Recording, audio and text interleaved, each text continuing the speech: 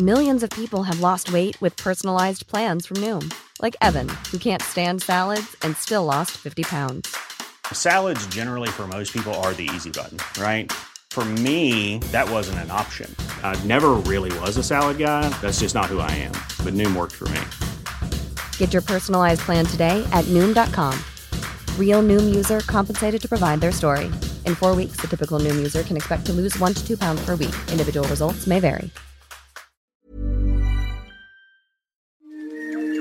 He kōna ipurangi tēnei nā te reo irirangi o Aotearoa. Ngā mihi nui and welcome to this Our Changing World podcast from RNZ with me, Alison Ballance. Last month, the Biological Heritage National Science Challenge held a conference in Wellington called Crazy and Ambitious. That name is a quote from the late Sir Paul Callaghan, who, shortly before his death in 2012, suggested that getting rid of introduced predators on mainland New Zealand could be our equivalent of the Apollo moon landing. Let's get rid of the lot, he said. Let's get rid of all the damn mustelids, all the rats, all the possums from the mainland islands of New Zealand. He went on to say, it's crazy and ambitious, but I think it might be worth a shot. Since then, the goal of a predator-free New Zealand by 2050 has been officially announced by the government, and a range of organisations have become involved in various ways. I chaired a panel discussion at the conference, and we're going to hear some of that on the show tonight. Our topic was Predator-Free New Zealand, a dream or a reality. And after offering my own credentials as a suburban backyard rat trapper, I asked each of the 5 expert panellists whether they thought the concept of getting rid of rats, possums and stoats from New Zealand by 2050 was a dream or a reality. Here's Campbell Leckie, Land Services Manager at Hawke's Bay Regional Council, where he's involved in a number of large predator-free projects. So without just being socially acceptable for this forum, I definitely think it's a reality. And partly for me, that's around the technology which we are going to need to get there. If you look at the technological changes our society has gone through in the last even 40 years, that the technology curve is massive. And so the ability to have technology to drive the things we're after is, I believe, is absolutely there. I think the comment I'd make, though, is that actually, for me at least, probably only 20% of this is about the technology, 80% of it's about the people. And so for me, it's a reality, but only if we can get the people part of the picture right. And for me, that really comes down a lot to just how much are we investing in the people part of the picture as opposed to the technology and operational delivery part of the picture. Bruce Warburton is a vertebrate pest biologist at Manaaki Whenua Landcare Research. I think it is a dream if we're strictly believe by 2050 we're going to eradicate 7 species, 3 species of rats, 3 species of mustelids and possums from all of New Zealand. I believe that's a dream. But when you have a dream, you wake up and there's 3 possible outcomes. The first is that dream could become a reality, and again, I don't think that is going to be a reality by 2050. I'm not saying further out it may become a reality. You could wake up and it might become a nightmare, and I think there is a small probability of that happening. And the third possibility is you could wake up to a different reality, and I think that's where we need to be, and we need to agree on what that reality might be. And it might be something like we make Otago Peninsula, Banks Peninsula, Mahia Peninsula, Coromandel Peninsula, or even Northland predator-free by 2050. And I think that is ambitious, but it's not crazy. And I think it might be achievable, and there'll be a hell of a lot to learn in that process. But to actually think we can do mainland New Zealand, I think that's a dream. Nicola Toki is the Threatened Species Ambassador for the Department of Conservation. I do think it is a dream we can make reality. I do think, though, we need to have a bit of a reality sandwich in how we go about it. And what I mean by that is we will require transformative change. So that means not just a ramped up version of BAU, it means actually rethinking everything that we're doing and how. I agree with Campbell that it is almost entirely about the people, and I suspect part of the issue is we've thought about this and framed it in such a way that is predator-free is the thing we're going to do, the problem we're going to solve is we're going to get rid of the predators. We're not thinking about in terms of our natural, cultural, health, well-being, education package of who we are as New Zealanders. So I think a little bit of reframing in the public. Sean Ogilvie is part of the Biological Heritage National Science Challenge. He's Director of Eco Research Associates Limited and Māori Business Development Research Consultant for the Cawthron Institute. Kia ora koutou. I was thinking about this question before, and I think if I put my crazy and ambitious mind on, which is really the challenge, I think that it's a reality. We should give it a really good go. I just want to add something to what Campbell said, and I think, well, actually, and what Bruce said as well. I think by 2050, maybe we're going to need a little bit more time than that, but we're probably going to discuss that a bit more.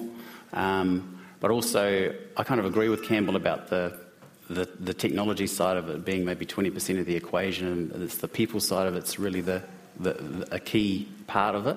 But I kind of like to think we can link them together, and I want to just mention some work that I've been involved with actually Will Allen, who's down the back there, but that's around co-design of technologies. The technologies are designed with the communities at hand, so just putting that out there is something I think which is a key part of it. So, kia ora. Devon McLean chairs Predator Free New Zealand, and he's involved in Project Yansoon and the Next Foundation. I don't get hung up about this question. It's not a reality today, but it's a very valuable dream to have out there. I'd like to think it's not going to take that long. It would be nice to shorten it up. I know there's a few others in this audience who would take the same perspective. There's a couple of reasons for that. One of them is we've got enormous changes coming in the form of climate change, and it's going to be very difficult in decades 3 or 4 from here to muster the resources for a lot of this kind of work if governments are distracted trying to shift airports and highways and people and so on. So there's a huge job to be done now. We've got many of the tools in place. The technology is moving quite quickly. And I'm always fascinated and inspired by the way communities react when you actually sit down in their place and talk to them about what the prize is for them and what the tools are that need to be used or what the approaches are that need to be used. And my experience on 4 landscape scale projects now is that when people see what it's valuable, how valuable it is to them for all sorts of reasons, then they buy into it. On the other side of that, just going back to my backyard trapping group, which is the Mount Vic Predator Free group, so if you're at the back there and you look out the window, you can look across to part of our area. And I've leafleted almost all the houses that you can see there. And after dropping thousands of leaflets in people's letterboxes, we've managed to sign up 350 households in the 4 suburbs around the Mount Vic town belt, which sounds fine and it sounds like a good start, but when you go online you realise that most of those people aren't logging anything. So does that mean they're actually even still trapping? Do they get a trap, think it was a great idea, and the first half a rat they caught, they went, nah, this is not for me? Are they not catching anything? Are they catching stuff but just not telling us? And the rest of the people, they're just not interested. They have different priorities. A lot of them are renters. They're only there for a short term. They're the big block of people, I think, in New Zealand who you would describe as having apathy. So there's some really committed people, but how do you get to those people who are the ones who go, yeah, whatever, got some other priorities in my life at the moment? You drink lots of cups of tea. If I go back to the example of the Abel Tasman National Park and the opposition against 1080 in the Golden Bay community, which was right alongside that, I spent a year sitting in the coffee, not quite literally the whole year, but over a year in the tea rooms of Golden Bay and in the homes there, talking to people about what the prize would be at the end of the day if they were willing to give us the opportunity to do that. Today we're dropping the third lot of pre-feed, so there have been 2 1080 operations in the National Park, another one going down shortly. And if there's any opposition today, it'll be very slight. So it's about the conversation in the place. It's about what's in it for them as a community, and it's about giving them the assurances they need about the methodology and if necessary, involving them directly in observing the process. One thing that stands out for me in this whole conversation, there's a very wooliness around people's vocabulary and predator-free 2050 to me means eradication. That's 100% kill. That's not sustained control. And New Zealand are world leaders in doing sustained control. You look at Osprey and the TB management program, large areas, region-wide sustained control that Campbell's been involved with, Cape to City and elsewhere. They are exemplary pest control management programs, but they're not eradication. And I think there's very few examples of community groups that have actually eradicated. And there's a huge difference between getting a 98% kill and 100% kill. We can get 90, 95, 98% kills with 1080 operations for $30, $40 a hectare. To get a 100% kill, all our eradication attempts on islands and that costs $200,000, $500,000 a hectare. We can't afford to do that over the mainland, even if we had the social licence to do it. Yeah, and the only way to reduce the cost is to find some self-disseminating mechanism, and we don't have that at the moment. And I doubt if we'll get that developed by 2050. We might do it later than that, but that's the challenge. How do we get something that's self-disseminating so the cost per hectare is affordable? There's something in here about story. And maybe perhaps part of the reason that your wider communities haven't engaged is they don't get what's at stake. We haven't adequately explained what we've lost, what we're losing, what we'll lose tomorrow, and we haven't done it in a way that doesn't entirely bum them out and gives them a sense of hope and action and something to do. And so the other thing I think we need to think about are people's values. So for me, as a fourth generation from Scottish and British immigrants, my values are around getting rid of the introduced predators because I want to save the native birds. But if I'm a recent immigrant from somewhere in China, I'm perhaps really interested in spiritual places where I can think about and reflect on what's important to me in my inner soul, temples, for example. But there's no reason that we couldn't make a case to the Chinese community, for example, that their local patch of bush might be their temple. And if that's the case, how do you look after it? So I do think there's some ways that we could engage more broadly with the New Zealand community, and when it comes to Māori, whakapapa, obviously. So yes, that's expensive today, but maybe not tomorrow. I think there are different challenges embedded within predator-free. I think towns and cities are one challenge. Vast rural agricultural landscapes are another. Do you want to talk to that, Campbell? I know you're working in that space in Hawke's Bay. It was really great to see Bruce Clarkson yesterday talking about the urban landscapes, because ultimately the urban landscapes, the rural landscapes, or the deep bush landscapes, we've got to get the solution for all of those. That's obvious. The farm landscape definitely brings different challenges, but in some ways, I was saying to the team the other day, actually, I'm really grateful because actually in the farm landscape, it's incredibly rare to have to use tools like 1080. So actually in terms of contentiousness and things like that, it's relatively straightforward.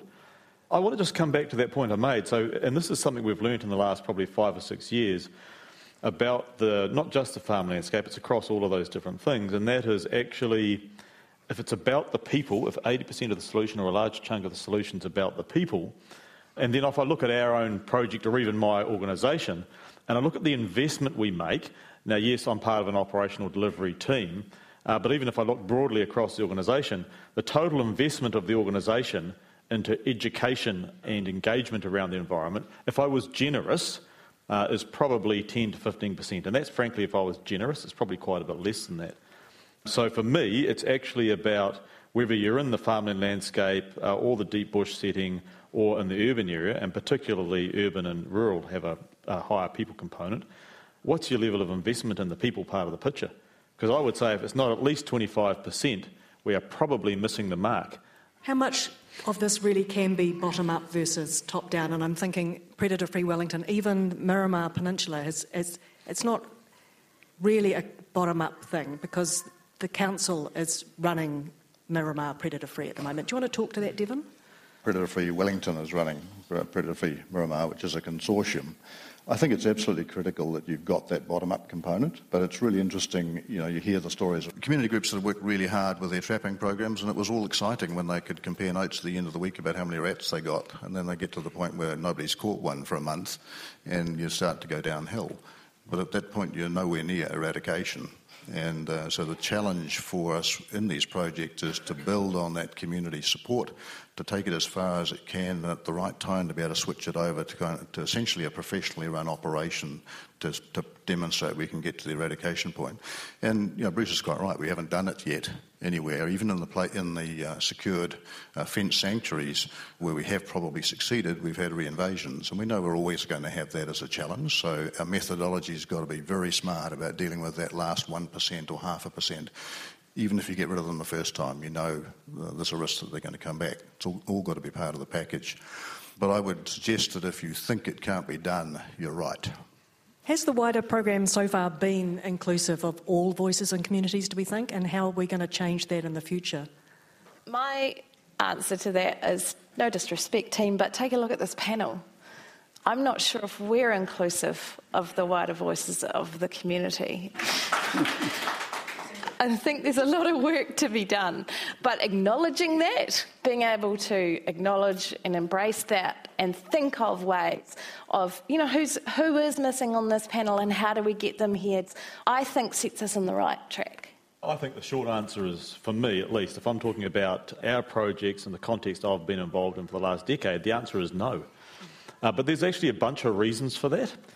So when you kick off these very large-scale landscape projects, there's all sorts of things going on. And if I think about Whakatupu Mahia at the moment, firstly we had Poutere Taone, then we had Cape City, then we had Whakatupu Mahia. It's really only in Whakatupu Mahia where we've actually got the sequencing of things right. And we've got, for example, Rongamai Wahine Iwi right there at the governance and project team and really involved in helping to drive things. And we've actually got the farmers there as well prepared to sign up. So I think for a variety of reasons we don't always get it right. But the key for me from the last 10 years is actually probably stop the operational bus a little bit, and just before you can get all that stuff underway, actually try and get the conversation going in the community. Really easy to say though, when you've got a funding bid deadline and you've got a whole bunch of things going on, it's very easy to say, but actually it's challenging to sometimes integrate them all. Sean, there was a couple of lovely examples last night in the final panel of yesterday about people looking for what motivated them as a community, about why they suddenly realised they needed to do something. Yeah, so I think if I can add a Māori perspective, a Māori layer on the discussion, and it does follow on from the panel last night, and that's that around the motivations, I mentioned the Kiwi Protection Program that I've done some work with in the past with Tūhoe, and the motivations there are individuals are pretty strongly motivated around a sense of protection of whakapapa, because they're looking at the Kiwi, and the Kiwi is seen as a tuakana, so an elder sibling. And so if you were to lose your older sibling, that's a pretty horrible thing for us, so we kind of go to all extents to make sure that doesn't happen. So I guess there's this vision of sitting at the hospital bed with your older sibling there, not well, and you're going to go to all extents to make sure that situation's fixed up. And I think kind of delving into those values, and there's other value sets that are probably equally as strong, or maybe equally as strong, but delving into those value sets to get motivation, and behind thinking large, thinking crazy, thinking ambitious is a really important part of the whole picture. What do you each see as the biggest challenge to this? Well, I think it's the coalescing of the critical elements in there. So we've got to have the technology in place, we've got to have the community support, the community licence, we've got to have the resourcing in place. And I think pulling those all together is critical. And as I keep saying, I don't see that as a national thing. I see that as quite a local thing, defining it in place and dealing with the folk there who care about that place and who are willing to make the effort to make the contribution in that place. Yeah, I think it is about that connection and everyone kind of getting in behind.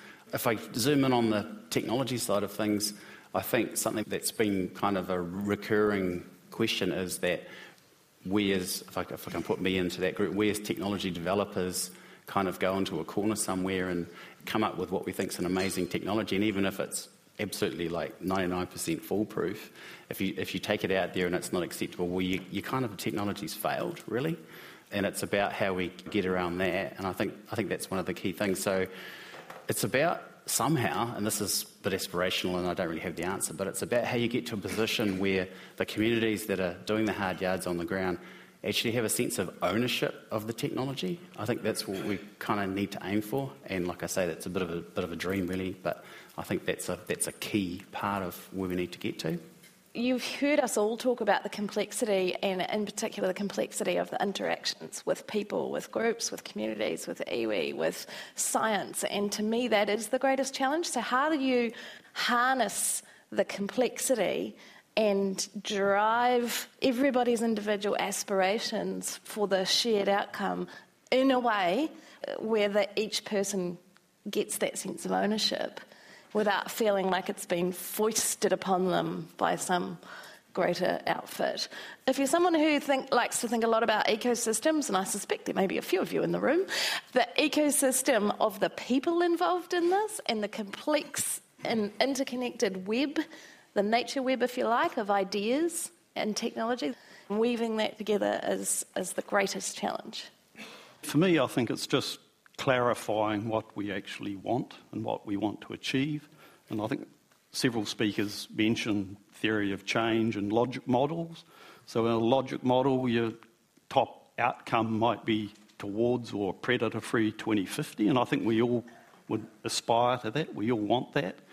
But we need some intermediate outcomes, and we don't have those. So we need some leadership in this space. We need a national strategy to lead that. And until we have that, we just have this sort of disparate sort of actions going on all over the place and nothing pulling that together. And I think that's what we really need at this time, is some leadership. From my point of view, I'd like to just pay an acknowledgement to the Biological Heritage National Science Challenge, because one of the things that's really strong in there is an attempt to defragment the whole situation. Yeah, just from my experiences working with them, I think that there is a serious intention to do that. Partly for me, the greatest challenge is about how we frame the conversation around PF 2050. And I'll be really blunt from my point of view, it's actually not about predator pests. Particularly when you go out to our communities, killing predators is just one means of achieving a whole bunch of other things for them. So for me, PF 2050 is about how we're framing a conversation around a different sort of community, a community that's involved collectively a whole lot more, but it's also a community of focusing on killing predators because they want to get all these other things done. And so for me, the challenge is if we focus too much on predators, while that's the mechanism to get to where we want to be around the outcomes, it's not actually the thing which the community are focusing on as what they value per se. Kei te whakaronga mai koe ki tō tātou au horihori, hei hōtaka e pānaki a Papa Tuanuku, Tangaroa, me rangi nui. I'm Alison Balance and you're with Our Changing World on RNZ. You're listening to a panel of 5 experts debate the question, predator-free New Zealand, dream or reality? So we've talked a lot about people. Let's talk a little bit about technology. We've got existing tools and techniques. Is it just a matter of scaling those up? Do we need a magic bullet, and what might that look like? From my point of view, I'd think the magic bullet idea is something that's not really realistic. I mean, there isn't a magic bullet. And I think the risk of thinking about magic bullets is that you take effort away from other things. I mean, it's an old adage, but I think we need to be thinking across the whole toolbox of tools that we have, and also be thinking about innovative new ones to add to the toolbox. Yeah, from an investment point of view, you want to diversify your portfolio, right? You don't want to throw all your cash after one particular thing because the risk is too high. So, yes, we should be investing in new technology. Yes, we should be ramping up the technology we already have and looking in corners for other things. But to just follow one idea and hear off down a path and miss the world of opportunities to the side of us, I think it would create a lot of loss. There's a constant process of tech scan going on at the moment between the Science Challenge, Predator-Free 2050, the Department, Osprey and others, and gradually we're starting to link those up so that scanning is being done by folk who've got a perspective over the whole thing.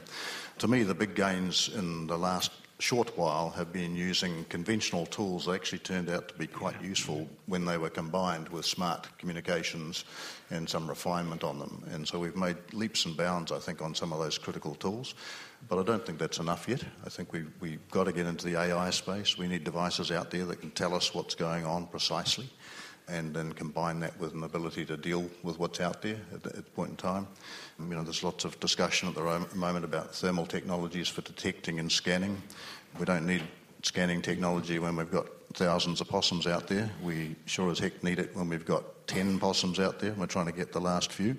And that applies to other species that we might be interested in, including goats and other things at some stage. We've got to solve those problems. But that work's starting to come together, and the access to technology that's been applied in other fields, often in the military field, for example, for some of those, is now becoming readily available in our hands. We've just got to get smart about how we use it. We are improving our technologies and we are scaling up, but we're not really addressing that hard nut on how to significantly reduce that cost per hectare, and that's what we've got to get to achieve eradication affordably.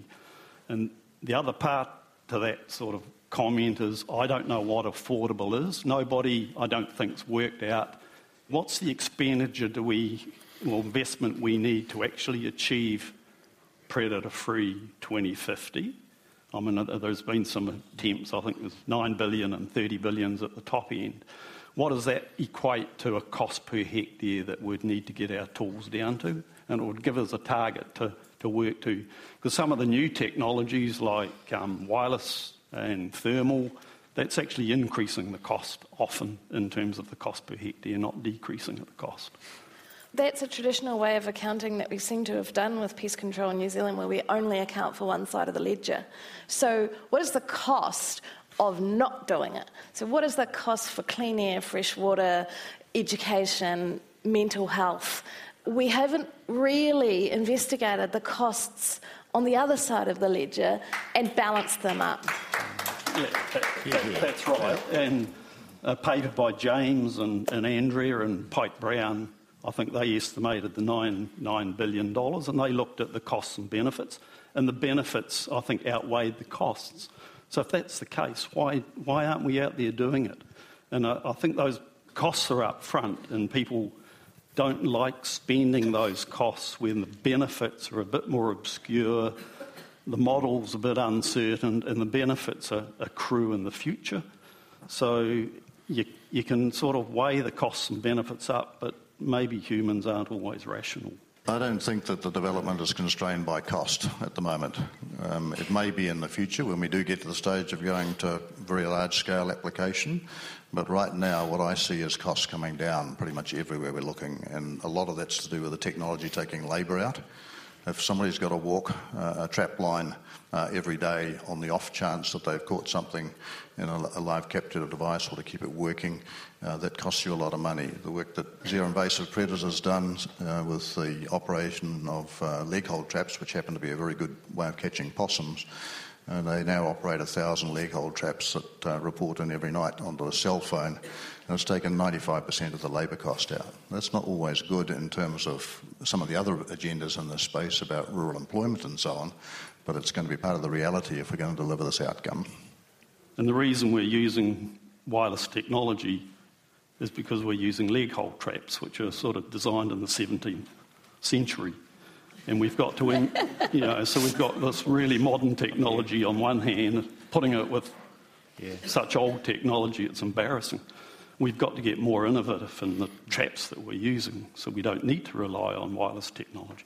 I remember a time when we changed our kiwi monitoring to take eggs from the wild, from people walking into the bush for 2 weeks every night to find whether or not it was time to take the egg, to flying over it in half an hour and making 45 ranger days in half an hour. And at the time, I also remember that my colleagues who were Kiwi Rangers being terrified that was going to be the end of their amazing career. But all it did was allow them to do way more for way less. I'm just going to throw to a couple of the questions that have come from the floor. So to all the panellists, do they consider that this level of scientific literacy among the media, and that includes me, is adequate to competently articulate the issues around predator-free? And if not, what do you suggest as a solution? I'll say no. As I said before, I think there's some woolliness around sustained control and eradication, and that's not clearly articulated in the media and it's not clearly understood by communities. You hear people say, I got a 98% eradication. I mean, it's just an absolute nonsense. It's absolute. Like 99% germ-free. Yeah, or virginity or something like that. But, so I think, yes, there needs to be an increase in literacy. I consider there to be quite a high standard of scientific literacy amongst the media in New Zealand. Some of them are in this room. That doesn't mean it's across the board.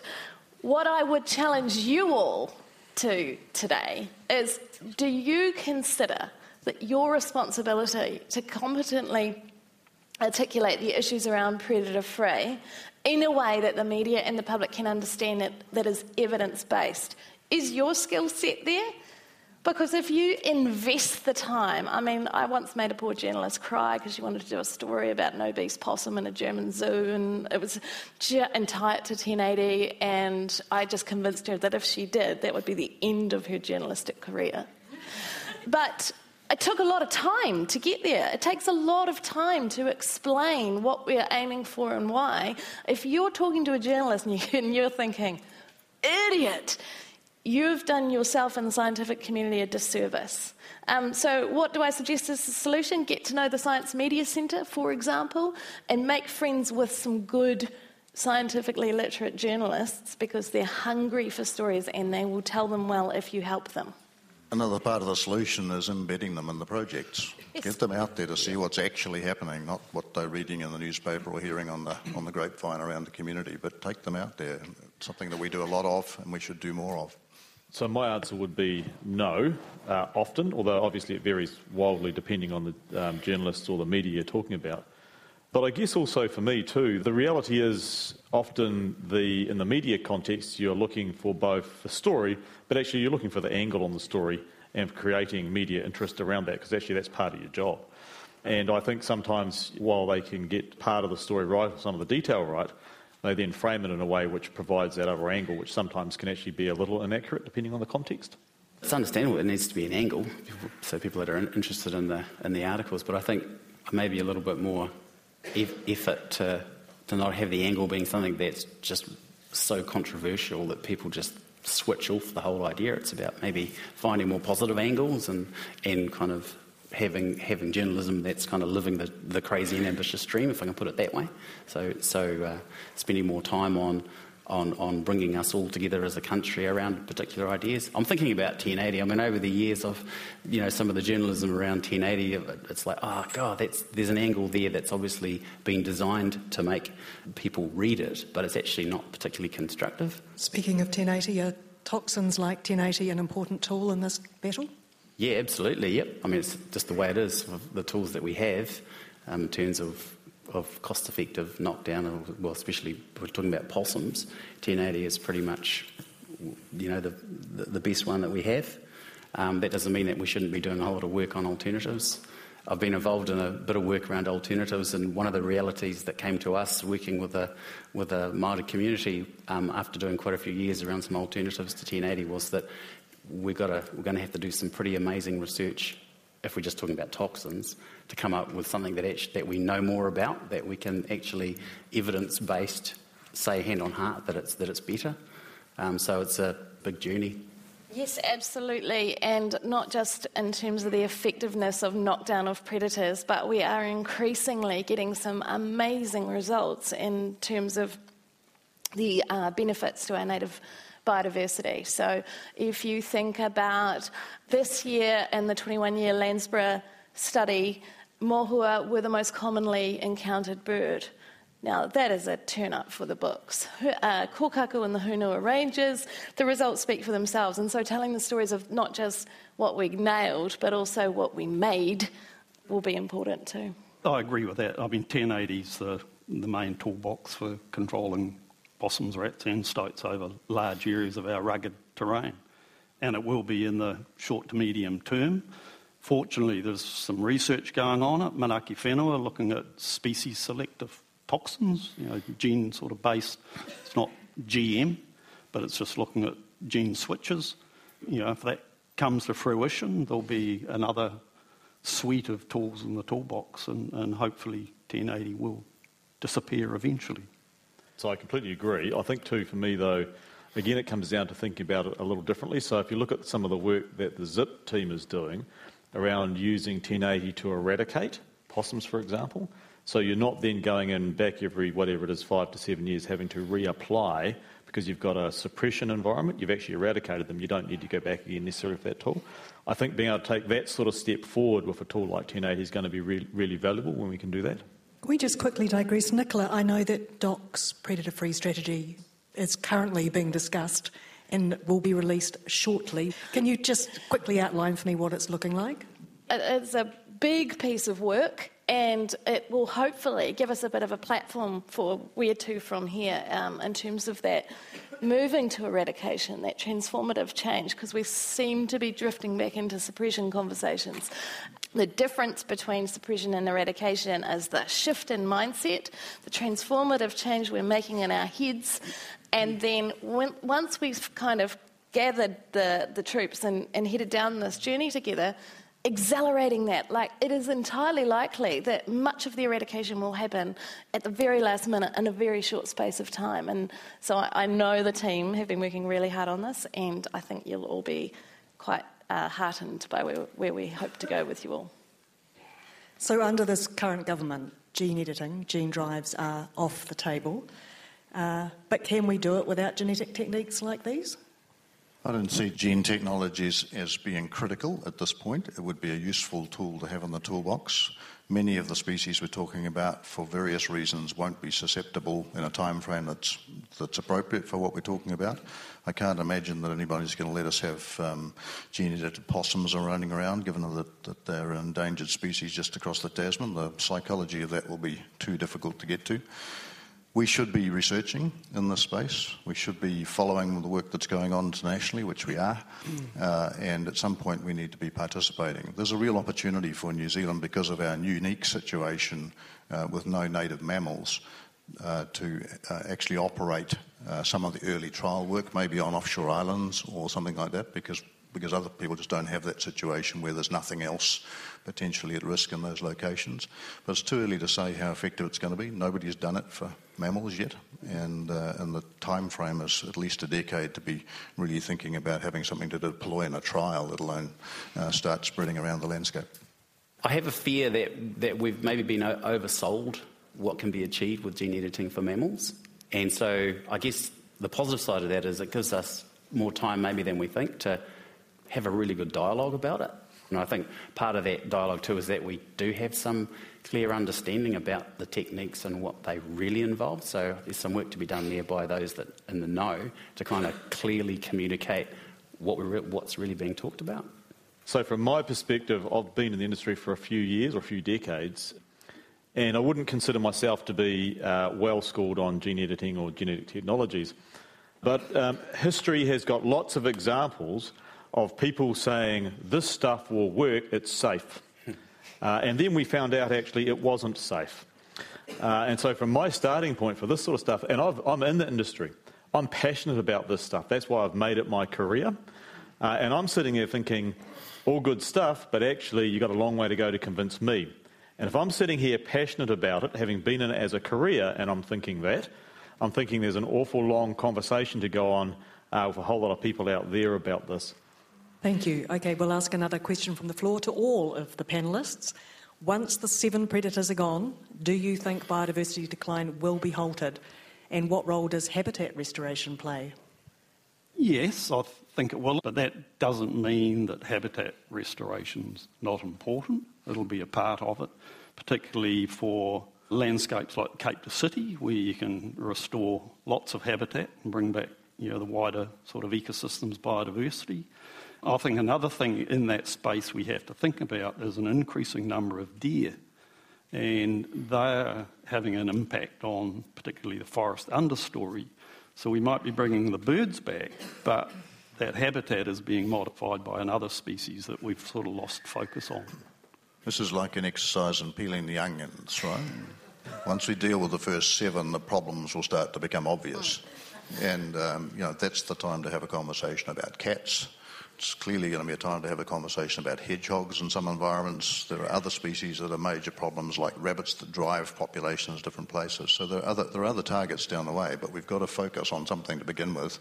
And even 7 can feel a bit unfocused from time to time, but the interactions there are pretty important. So I say let's get the 7 and then we'll worry. I agree with that, but I also want to lift it up a little bit. So habitat restoration plays a really important role. And we're still thinking about this in terms of that narrow focus goal, getting rid of all the predators. If we're also equally thinking about restoring catchments from the mountains to the sea, and all of our streams have habitat along the side of them, and our fresh water is cleaner, there's more habitat for the animals, blah-de-blah, carbon sequestration, ability to adapt and mitigate climate change impacts, they're all really important parts of that will interplay with each other. I also entirely agree, and I see it happening already, that once you take those sort of named predators out, we will start looking around at Mrs. Tiggy Winkle and Puss Puss and start kind of scratching our heads and thinking about how we deal with that conversation. But actually for us, in all the predator trapping we're doing on farmland, for every mustelid we're catching 6 to 8 feral cats. And the message simply is this: if we don't take out the cats along with the mustelids and the possums, we're not going to get the outcome. It's that simple in our landscape. But to come back to the question around the habitat restoration, they are absolutely 2 key pillars to actually getting the end result. Because we can go and take all the pests we like out of the landscape, and in a farmland landscape where there's 3 to 5% of the habitat left, actually if we don't start putting the habitat back now, then we're going to get the pests gone, but as you said, Nikki, the actual species will struggle to have anywhere to thrive in. So for me, it's really simple. I have one more question for each of you. So what's the best lesson that you've each learned already from working in this area? It's a point that I've got to, which is fairly obvious, but I just want to say it, and that's around putting more effort into reconnecting with nature and doing that with your kids. I think that's the thing that's kind of struck me. And I've got a 15-second anecdote. My 9-year-old, just randomly in the car driving along, he'd been reading about climate change, and he just randomly said to me, "Hey Dad, why don't we try and have a car-free month?" And I just came up with why we couldn't do that. But then I was like, hang on. Then I'm like, hang on a minute. There's really good ideas from the next generation, and take them on board. So now I'm going to seriously think about how we might do that. Kia ora. For me, the answer would be spend time in the planning in the communities, make sure the communities help to co-design the project from the beginning. Any time you spend in those tea shops and in those rooms talking to the communities to get the thing right and people on board at the beginning will pay dividends as the project progresses. The most important thing that I have learned is when you choose a goal, everybody focuses that effort, right? That's why we talk about the moon landing. We wouldn't have had the focus on, for example, the Department of Conservation's work streams on predator control, building in MPIs, building and everybody else is talking to a wider community we probably hadn't engaged with before, had we not all gone for this mad, crazy goal. And focusing our efforts has reduced our costs and increased the opportunity for us to tick this off. So that's been the cool bit for me. For me, I think it's just becoming to realise that volunteers are a huge part of pest control in New Zealand and the sort of conservation movement, and that just the agencies by themselves won't achieve this, but the communities will. So I think they are really important. Yeah, so very similar in some ways to Bruce's, but we have an example in one of the projects we're working on at the moment. It's been going for about a decade, Poutere o Tāne.